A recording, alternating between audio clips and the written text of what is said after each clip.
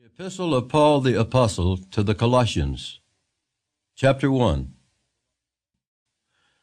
For this reason we also, since the day we heard it, do not cease to pray for you, and to ask that you may be filled with the knowledge of His will in all wisdom and spiritual understanding, that you may walk worthy of the Lord, fully pleasing Him, being fruitful in every good work and increasing in the knowledge of God, strengthened with all might, according to His glorious power, for all patience and long-suffering with joy, giving thanks to the Father, who has qualified us to be partakers of the inheritance of the saints in the light.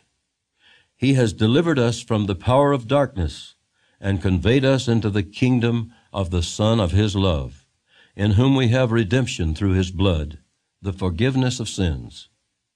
He is the image of the invisible God, the firstborn over all creation. For by Him all things were created that are in heaven and that are on earth, visible and invisible, whether thrones or dominions or principalities or powers. All things were created through Him and for Him. And He is before all things, and in Him all things consist. And He is the head of the body, the church, who is the beginning, the firstborn from the dead, that in all things He may have the preeminence. For it pleased the Father that in Him all the fullness should dwell, and by Him to reconcile all things to Himself, by Him, whether things on earth or things in heaven, having made peace through the blood of His cross. And you, who once were alienated and enemies in your mind by wicked works, yet now He has reconciled, in the body of His flesh through death, to present you holy and blameless and above reproach in His sight. If indeed you continue in the faith, grounded and steadfast, and are not moved away from the hope of the gospel which you heard, which was preached to every creature under heaven, of which I, Paul, became a minister. Colossians chapter 1, verse 9 through 23.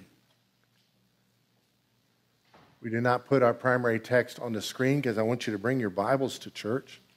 So open your Bibles, turn your Bibles on, light your Bibles up. Never get rid of your paper Bibles. Somebody came by the church one day, a former member, very concerned. He says, I'm very concerned about the electronic Bibles. Why? He said, all it takes is to blow a satellite out of the sky and we lose the Word of God. I said, well, don't lose your paper Bible. So Paul is writing to a church in Colossae. It's my understanding he had never been there. He had been nearby, planted a church in Ephesus, and they were part of this church growing in this nearby community. And writing them to encourage him, he said, verse 9 of Colossians 1, for this reason we also, since the day we heard it, do not cease to pray for you, and to ask that you may be filled with the knowledge of His will in all wisdom and spiritual understanding. Who moved here from another community? All right? Who were part of a great congregation in that other community? I encourage you to pray for them still. Pray for them. Who's going to pray for the former church you're part of? Just pray for them. This is what Paul is doing here, although he had never even visited them, as far as I know. So he prayed for them that they would be filled with the knowledge of God's will in wisdom and spiritual understanding. Sometimes you may feel the Lord is speaking to you, but you need to seek counsel, seek wisdom. When the Lord speaks big things, He will confirm the big things. So don't go to Timbuktu just on a feeling. Be sure you've clearly heard God. Yes, Timbuktu is a real place. They're having problems there right now. Then he also prayed in verse 10 that you walk worthy of the Lord, fully pleasing Him, being fruitful in every good work and increasing in the knowledge of God. Who would receive a prayer like that? Oh, yes, Lord, let that be so. Verse 11, strengthen with all might according to His glorious power for all patience and long-suffering with joy, giving thanks to the Father who's qualified us to be partakers of the inheritance of the saints in the light. He has delivered us from the power of darkness and conveyed us into the kingdom of the Son of His love, in whom we have redemption through his blood, the forgiveness of sins. End of our first paragraph today. So in his prayer, he begins to teach. He just can't help it. That we have redemption, that we've been translated from one kingdom to another. He is the image of the invisible God. Now he begins to declare the glories of Jesus, the firstborn over all creation. For by him all things were created that are in heaven and on earth, visible and invisible, whether thrones or dominions or principalities or powers. All things were created through him and for him, and he is before all things, and in him all things consist. And he is the head of the body, the church, who is the beginning, the firstborn from the dead, that in all things he may have the preeminence. For it pleased the Father that in him all the fullness should dwell, and by him to reconcile all things to himself by him, whether things on earth or things in heaven, having made peace through the blood of his cross. And you who once were alienated and enemies in your mind by wicked works, we ask for a show of hands. If that was us, it would be raised across the room. Yet now he has reconciled in the body of his flesh through death, to present you holy and blameless and above reproach in his sight. If indeed you continue in the faith, grounded and steadfast, and are not moved away from the hope of the gospel which you heard. So, end of our reading for today. I want to zero in on the middle two paragraphs, verse 15 through 19. The first paragraph is about prayer for this church, and he winds up teaching them about their salvation. He concludes this part of our reading by talking about the impact that Jesus has upon us. But these middle two paragraphs are like the original church creed. They're like a hymn declaring the glories of Jesus. Can we say glory? He is the image of the invisible God, the firstborn over all creation. Now, there are some cults out there that say, oh, this is proof that Jesus was a created being. But you got to realize firstborn is a rank. It's a position. The firstborn child in ancient cultures got the double blessing, the double inheritance. They were raised to be theoretically the most responsible, and so they were blessed by their position. Christ is the firstborn over all creation because he's a creator. He preexisted creation. Some translations say he's the firstborn of creation, and that's where the confusion starts. So think of it like this. You can be a coach of a football team. That doesn't mean the football team produced you. Christ can be the firstborn of creation, doesn't mean he's a created being, right? Christ is the lamb slain from the foundation, before the foundation of the world. He was in existence. All right, verse 16. For by him all things were created that are in heaven and that are on earth. So everything's created in heaven and in earth, and he's a creator of it. He has to pre-exist it, correct?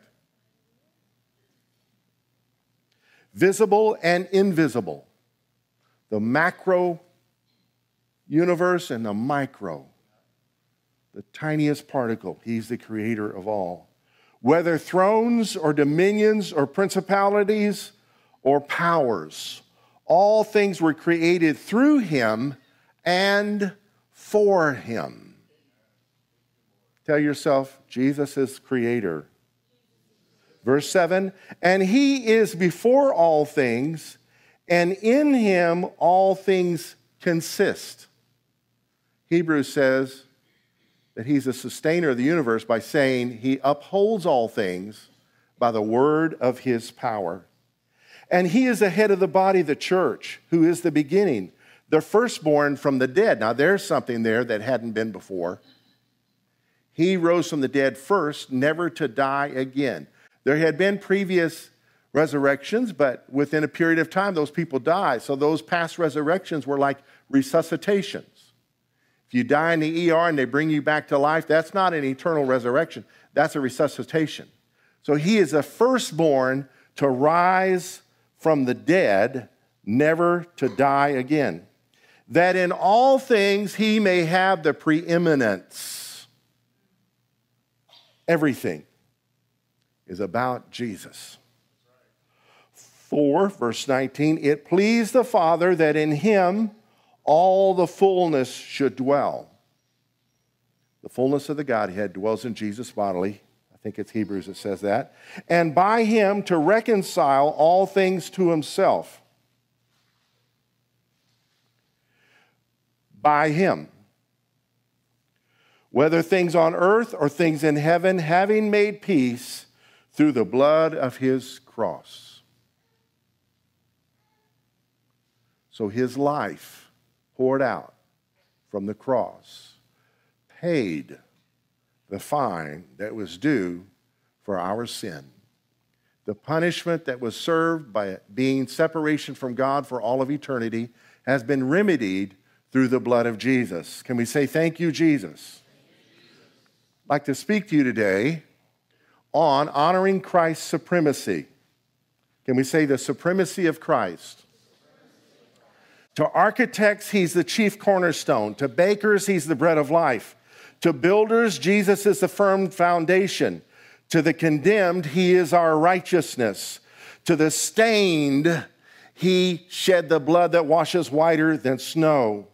To darkness, Jesus is the light of the world that makes the darkness tremble. Can I get an amen? To the dead, he is the resurrection. To doctors, he's the great physician. To farmers, he's the seed of woman to bring life to the world. To hunters, he is the treasure. To jewelers, he's the pearl of great price. To judges, he is the truth infallible. To lawyers, he is the just, incorruptible lawgiver, supreme over all other lawyers. To the lonely, he's the friend that sticks closer than a brother. To the lost, he is the way. To the traveler, he's the way, the great highway. To the sinner, he is the Savior. To the outdoorsman, he's the fisher of men. To the religious, he offers genuine relationship. To sheep, he's the Lamb of God. To shepherds, he's the chief shepherd. To the sick, he is the one with healing in his wings. For sinners, he takes away the sin of the world. And to writers, he is the word of life, the very word of God. Can I get a hallelujah? So we're going to talk about Christ's supremacy over creation and over his people. So let's start with over creation, honoring Christ's supremacy over creation. He is the image of God made visible. Colossians 1:15, we just read this. He is the image of the invisible God. Why is this an incredible blessing? Because if God were made visible, being everywhere in time and space, you would be blind. Number one, you'd be cooked. He's a consuming fire. But number two, you couldn't see anything else. You would not be able to function in creation. Yet God is still everywhere in his invisibility. Yet Christ came, the Word of God made flesh, and lived as a man among us so that our forefathers could see him and enjoy him and see with their own eyes what he was like for 33 plus years. I know the world didn't see him until the last 3.5 years, but his family certainly saw him and were impacted by the writings of two of his brothers who knew him very dearly. So he made God visible. He is God manifested in the flesh. Jesus is the highest in rank over all creation, the firstborn over all creation. He's the highest, and he identifies with the lowest. He is the Alpha and Omega, the A and the Z, the beginning and the end, the first and the last. He relates to all because of his superior rank. And through his Spirit now, we have access to him spiritually. So God chose all his fullness to dwell in him, and he chose to pour out his Holy Spirit, this is all in the plan of God, to reveal him. The Holy Spirit comes not to talk about the Holy Spirit. The Holy Spirit comes to reveal the Father and the Son. We know about the Holy Spirit from the writings of the apostles that wrote down the teachings of Jesus, who talked about the Holy Spirit. But the Holy Spirit's primary function in the earth is to convict the world of sin, righteousness, and judgment. To show the world what Jesus is like. Through us, we are the body of Christ. He's the firstborn. He's the head. He's the general. He's the admiral. He's not the secretary of the Navy. He's the Navy. Jesus is the creator of all things. Not for those things, but for himself, for his enjoyment. All things were created through him and for him. The chair you're sitting on was made by materials that he made. Somebody, and this is a joke, obviously, challenged God to a creation demonstration. And he's going to show God how to make gold out of dirt. I can do that too. And God said, hold on, get your own dirt. He is the one who pre-existed everything.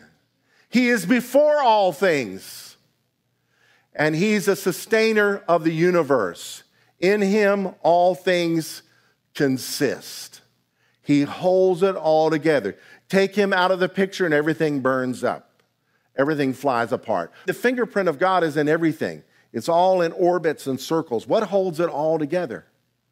From the tiniest atom to the largest galaxy, the fingerprint of God is at work in these things that all work together. Stars being born and stars going out. He made it all and holds it all together. When things go wrong, he's showing us what life is like without him. I love Hebrews. In chapter 1, says the Son is the radiance of God's glory and the exact representation of his being, sustaining all things by his powerful word, the word of his power. This is the supremacy of Christ over creation. Now, let's look at it over his people. Who's part of his people? His church, his ecclesia, his assembly, his corporate people. He's the head of his body, his church. The body, the church. In time and space, universal church, throughout history and around the world, Christ is the head. There's no grand poopah or popa to take his place. No disrespect intended, just have to say the truth. He needs no vicar. He is Lord. And no one sits in his seat. He is Lord. He shares his glory with no one. He has preeminence. And what are local churches? They are expressions of the universal church. And while we have leaders and teams and ministers in multiplicity, we all recognize he's the great shepherd. If I'm a shepherd, it's an under-shepherd. The way I see it, I'm just a guy needing to follow Jesus, trying to follow Jesus, and inviting people to let's follow him together. So today we're talking about the one we're following. He is the first to resurrect forever, the firstborn from the dead, never to die again. Through him we lose our fear of death. You may have a loved one that was resuscitated in the ER. And you're glad to still have her around or him around. It's wonderful. Soak it up. Enjoy the fellowship. But it's not going to last forever unless the Lord returns. So don't sit around worrying, because we have hope and deliverance from the fear of death, because he conquered death for us and has promised us that he's the first fruits of all who have fallen asleep.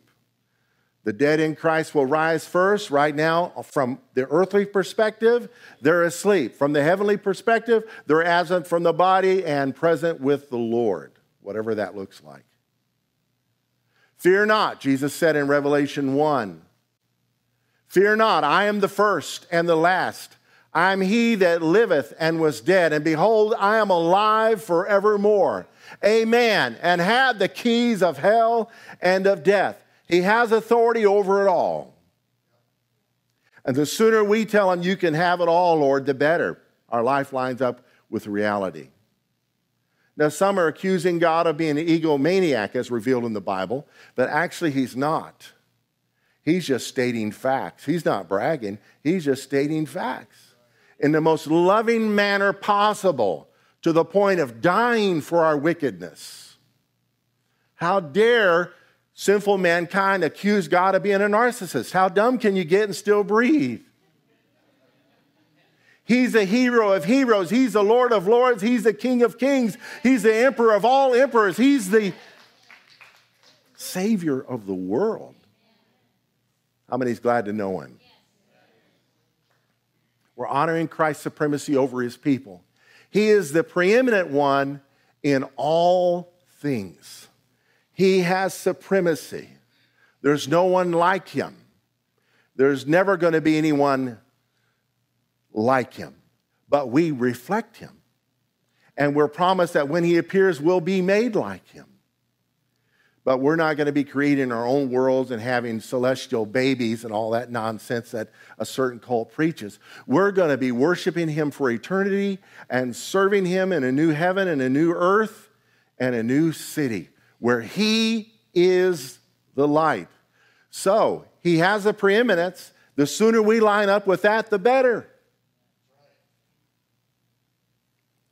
You know, we're to live each day as the Lord wills.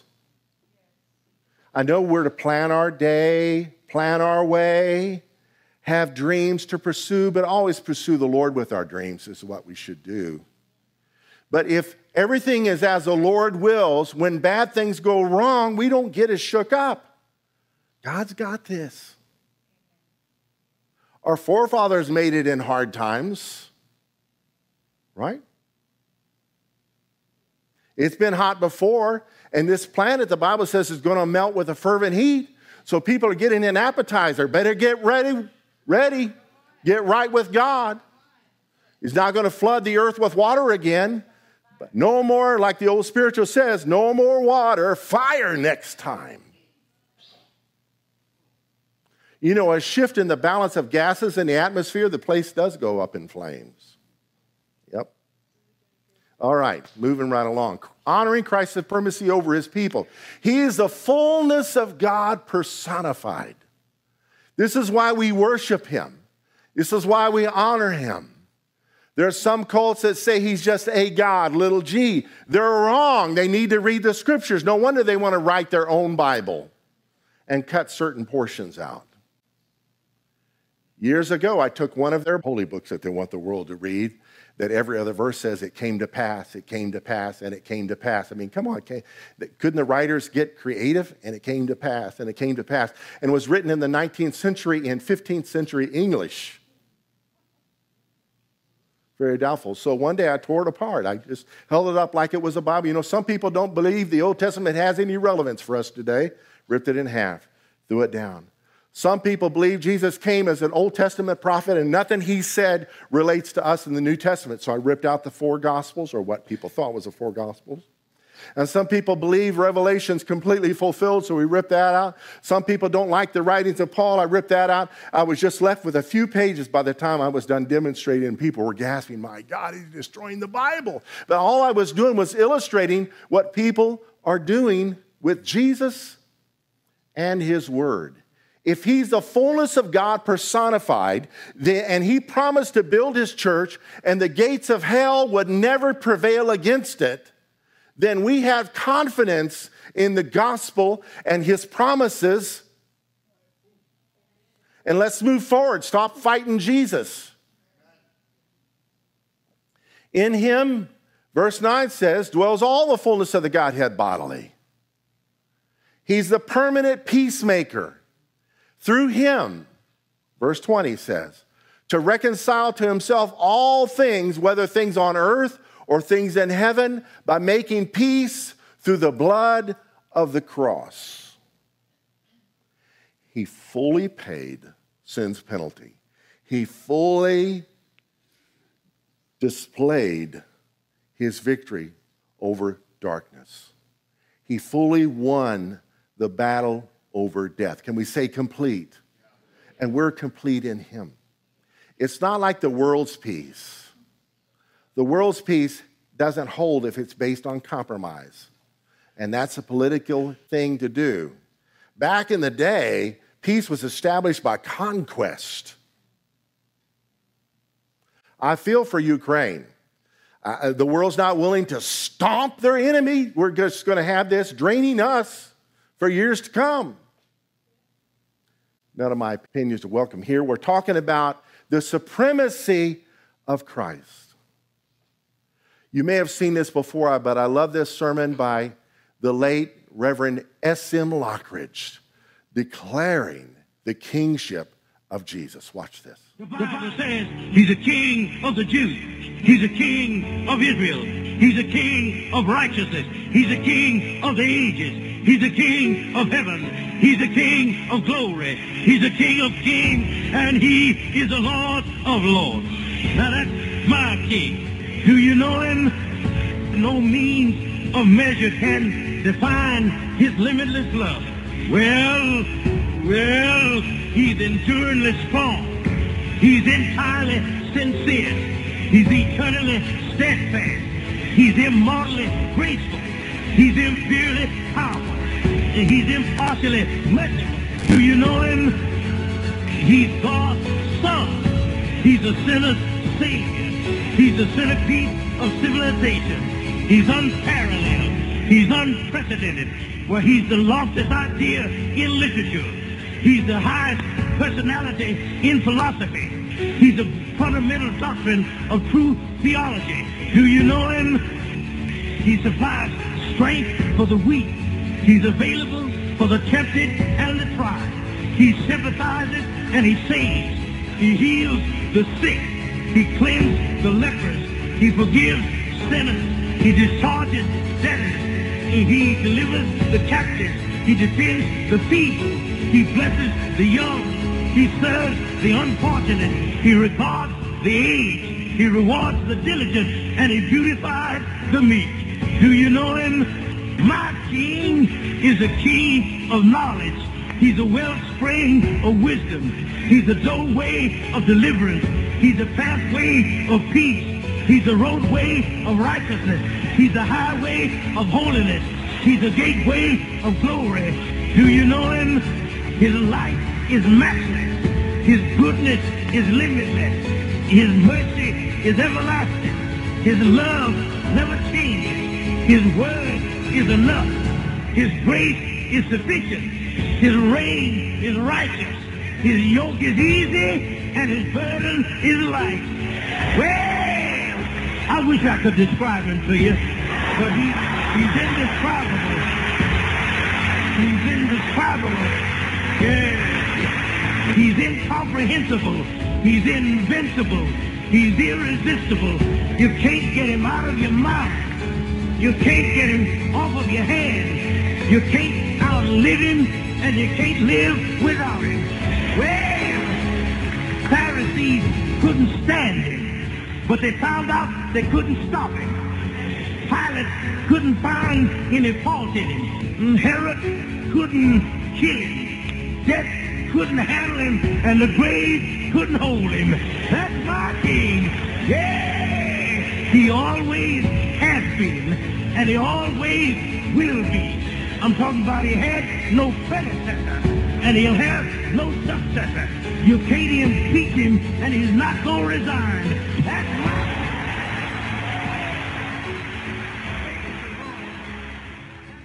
my... In the Bible, every book of the Bible reveals him in unique ways, either through parallels or stories or likenesses or shadows or reflections.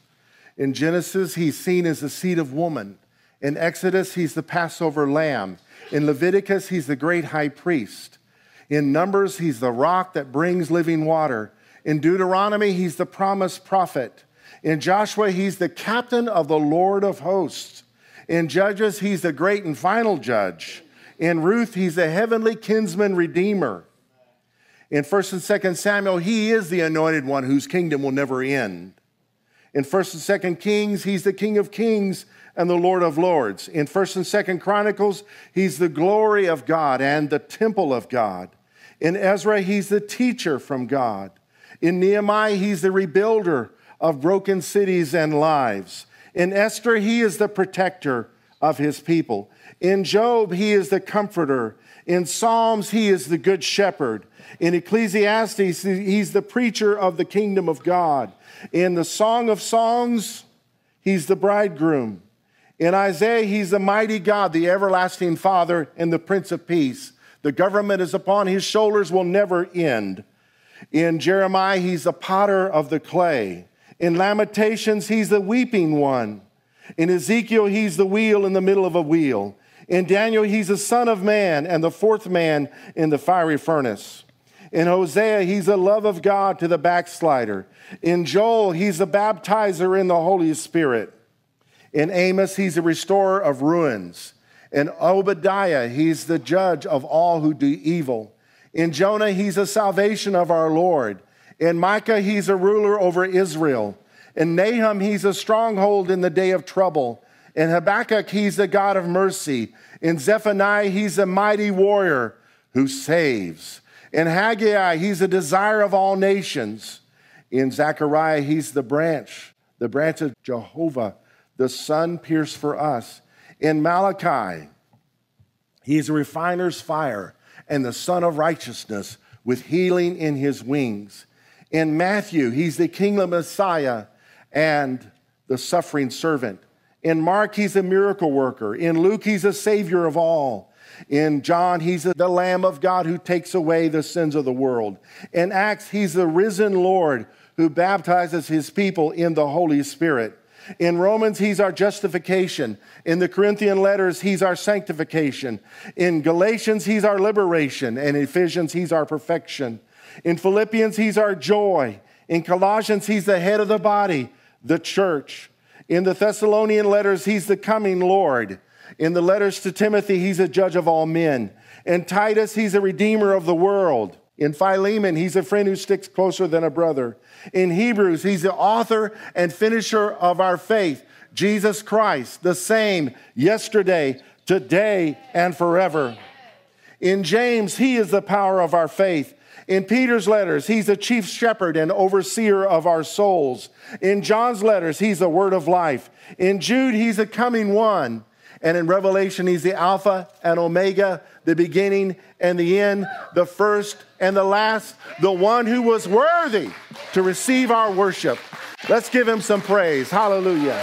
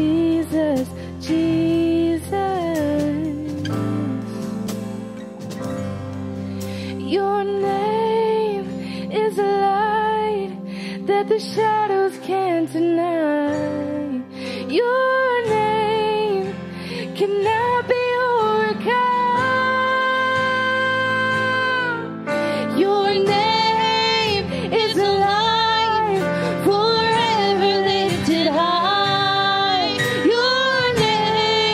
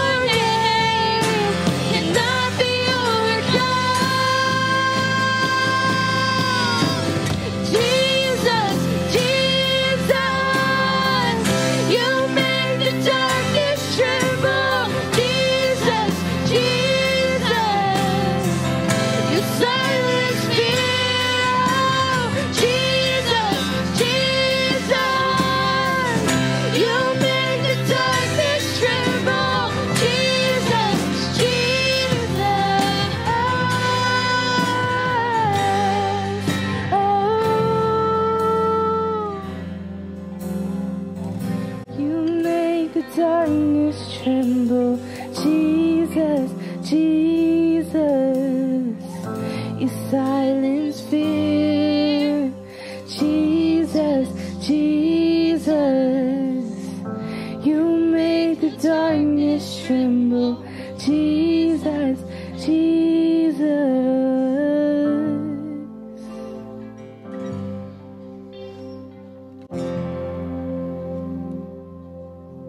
I had an exhortation that I wanted to read. It's been going through my spirit all weekend.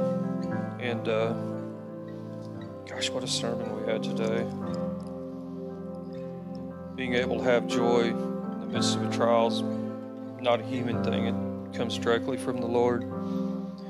And this I want to declare over each and every person as we walk out there into the world.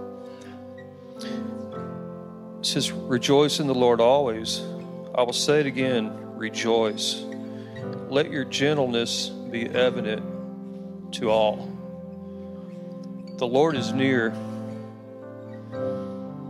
Do not be anxious about anything, but in everything, by prayer and petition with thanksgiving, present your requests to God, and the peace of God, which transcends all understanding, will guard your heart and your minds in Christ. Finally, brothers, whatever is true, whatever is noble, whatever is right, whatever is pure, whatever is lovely, whatever is admirable, if anything is excellent or praiseworthy, think continually about such things. Whatever you have learned or received or heard from me, of course that's Paul speaking, or seen, whatever you have learned or received or heard from me or seen in me, put into practice, and the God of peace will be with you.